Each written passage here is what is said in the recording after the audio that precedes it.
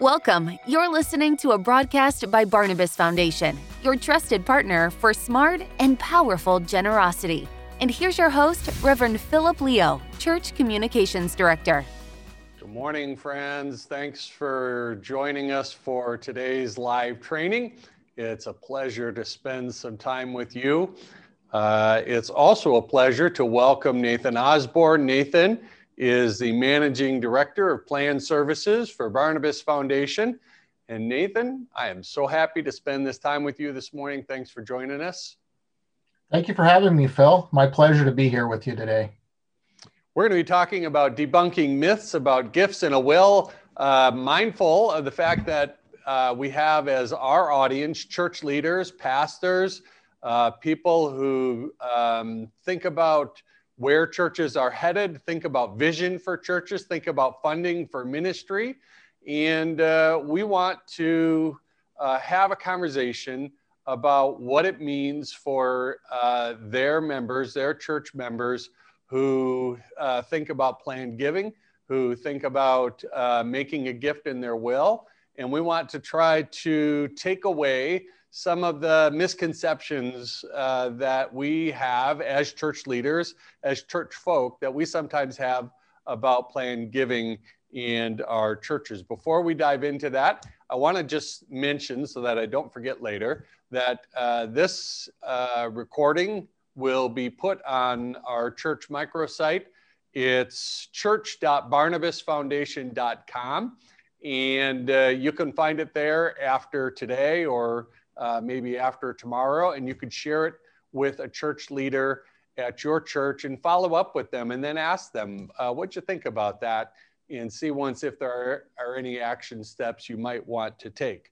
Also, I want to encourage you to use the Q&A button at the bottom of your screen for any questions that you might have for Nathan and myself.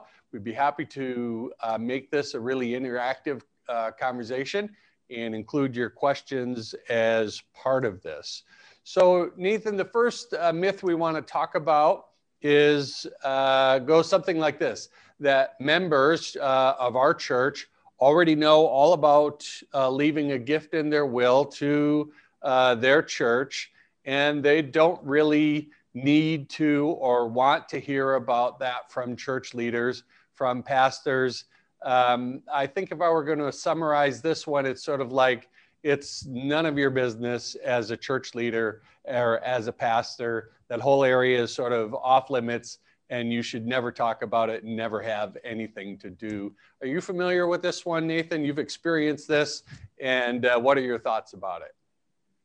Yeah, I'm glad you brought this one up first, Phil, because the first thing I think about estate planning, we need to understand just the whole topic. It's really difficult for people to talk about it with anybody.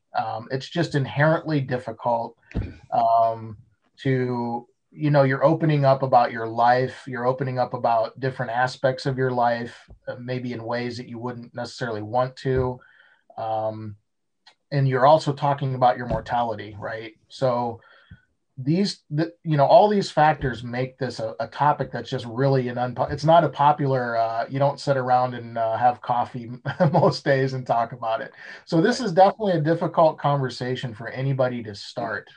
And I think that's why it's important that church leaders are aware of this is out there, because I think they are in a position to where, they can be facilitators of this type of a conversation.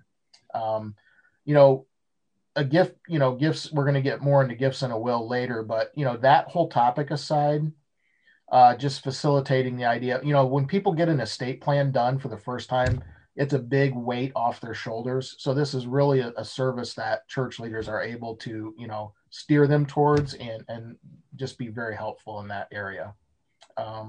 Yeah, I appreciate that. I think that's a really good point, that in any context, talking about gifts in a will or talking about planned gifts isn't an easy conversation. And if we imagined church leaders and pastors who are comfortable talking about it, but even more importantly, comfortable resourcing their church members and families at their church, resourcing them around this, it's kind of fun to think of a different a different sort of outcome related to, instead of just silence, or instead of fumbling about not knowing what to say or what to do.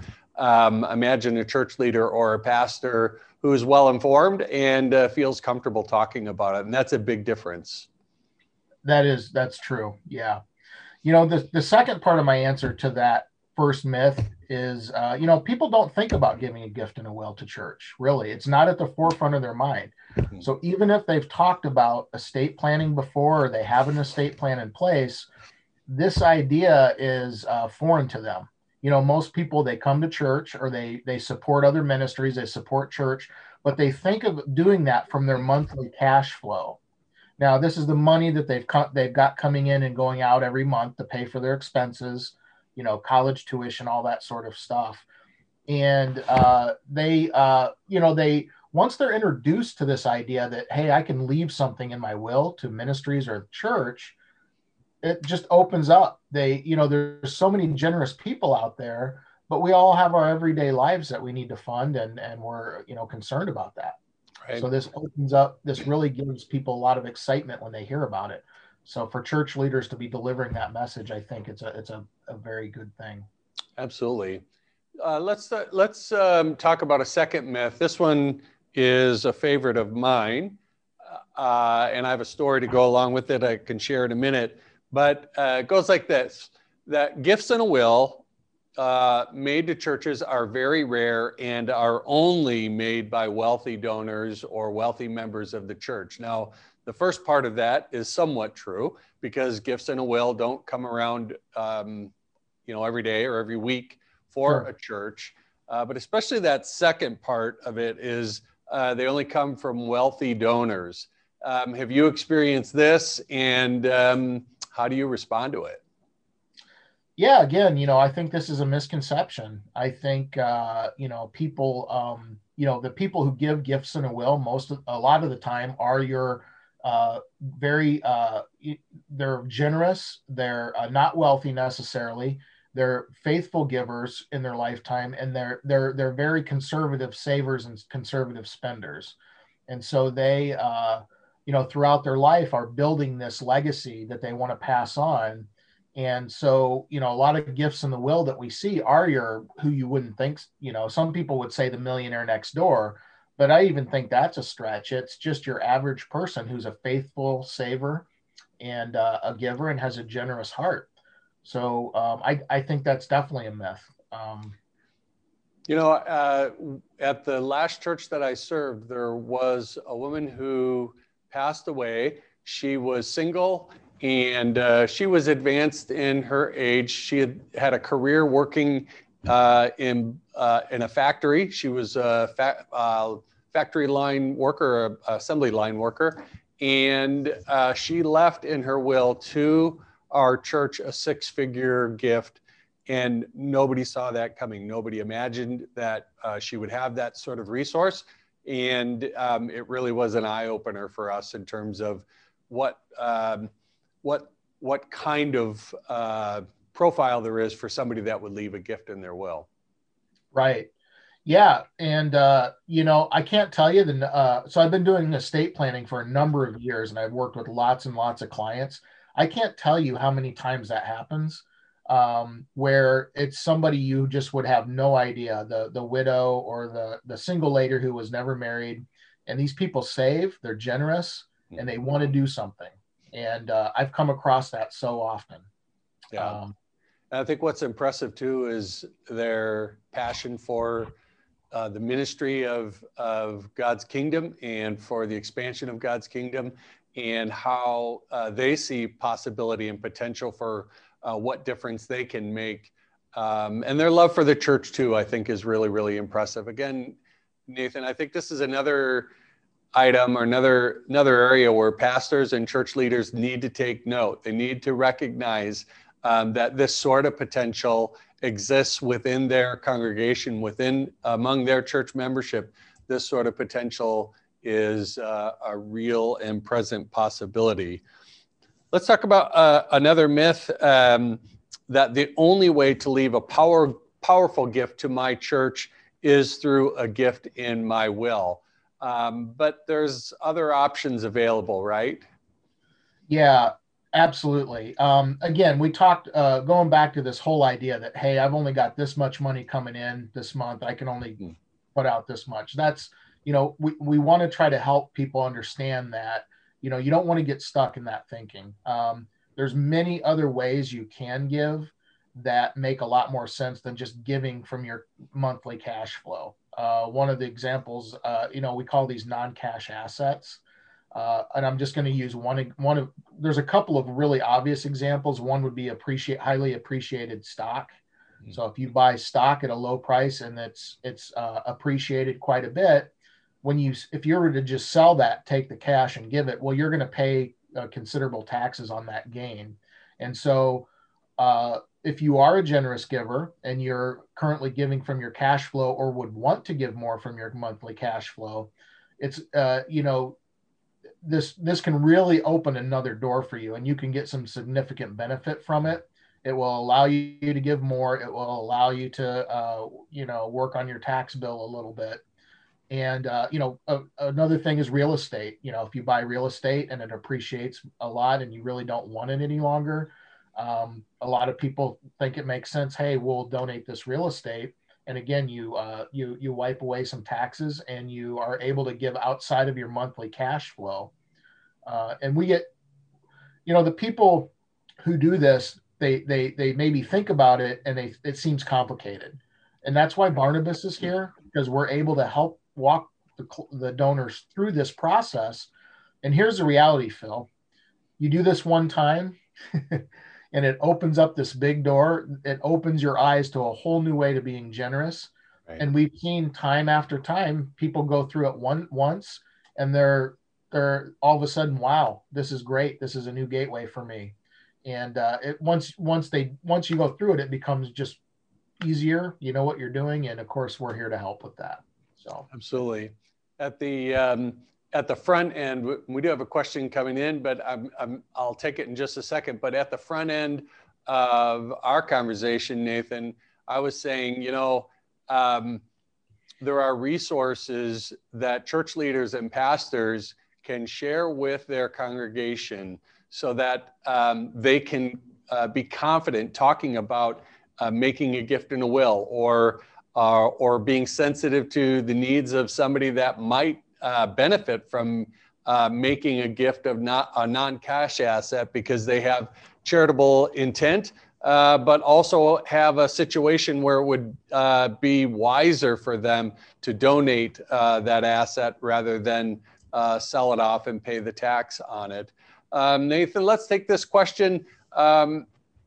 What's a good first step to share with members who may want to leave a gift in their will to your church's ministry? So I'm a pastor, I'm at a church, and I know that there are folks in my church that would like to leave a gift in their will.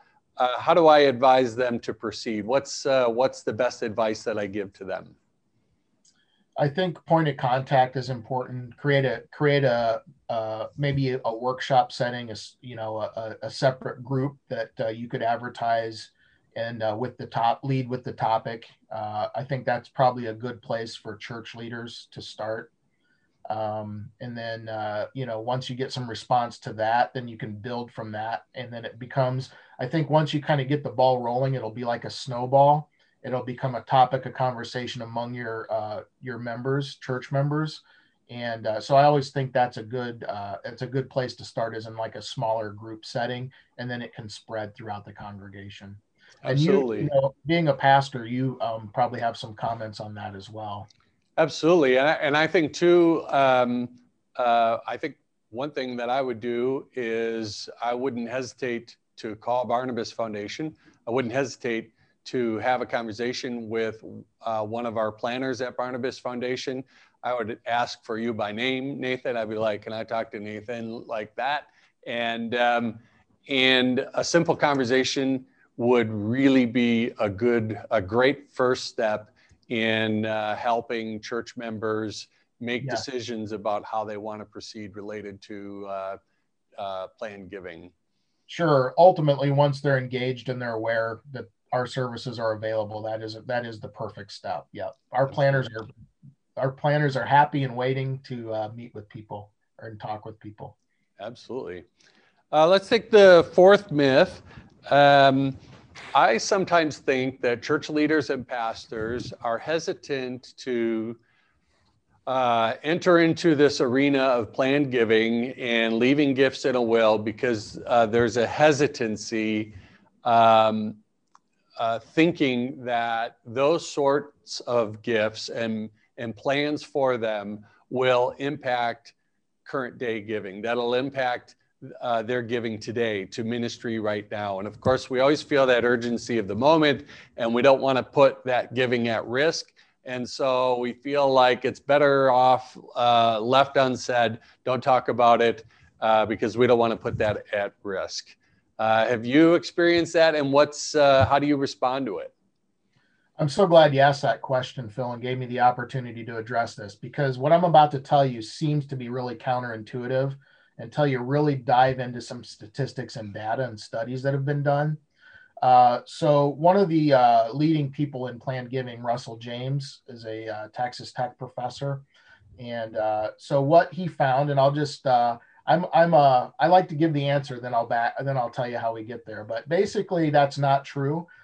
Studies have shown that people that give a gift in a will, their current giving actually increases significantly around that time. And the reason I can confidently say that is Russell James. There's a couple studies out there, but he's been doing some research. He analyzed a long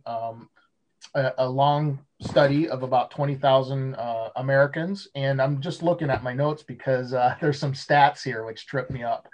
So forgive me about that. It's the National Institute on Aging.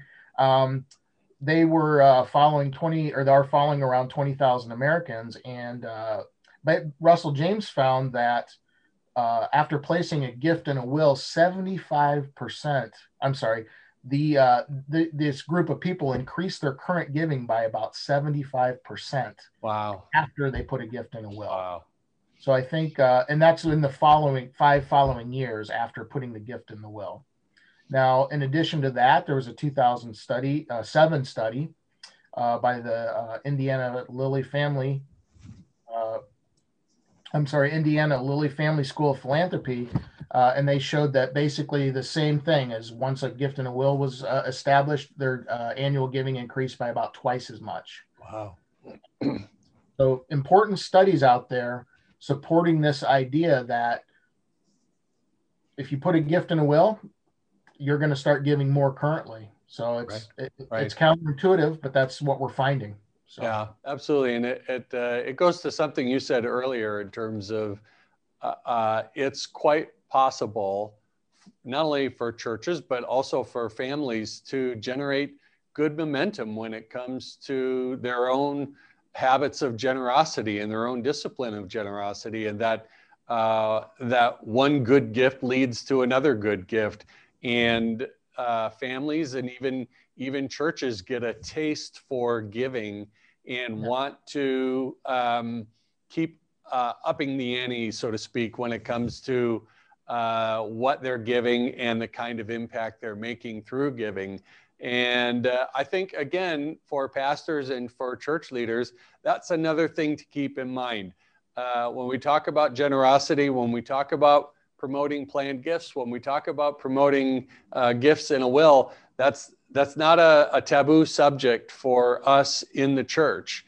That it's part and parcel of what it means to grow in the habits of generosity, and that if we aren't equipped and ready to have conversations and direct people to really good resources, of which Barnabas Foundation has lots and lots of wonderful resources, then we're dropping the ball a bit. We're not coming through as leaders entirely the way we should be coming through as leaders.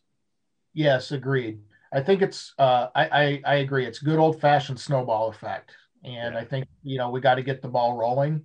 And I think this, these studies are showing us, people are generous. They want to figure out, people also have a lot of expenses. They want to figure out new ways to give. This is a great way. And I think it creates a snowball effect on two levels.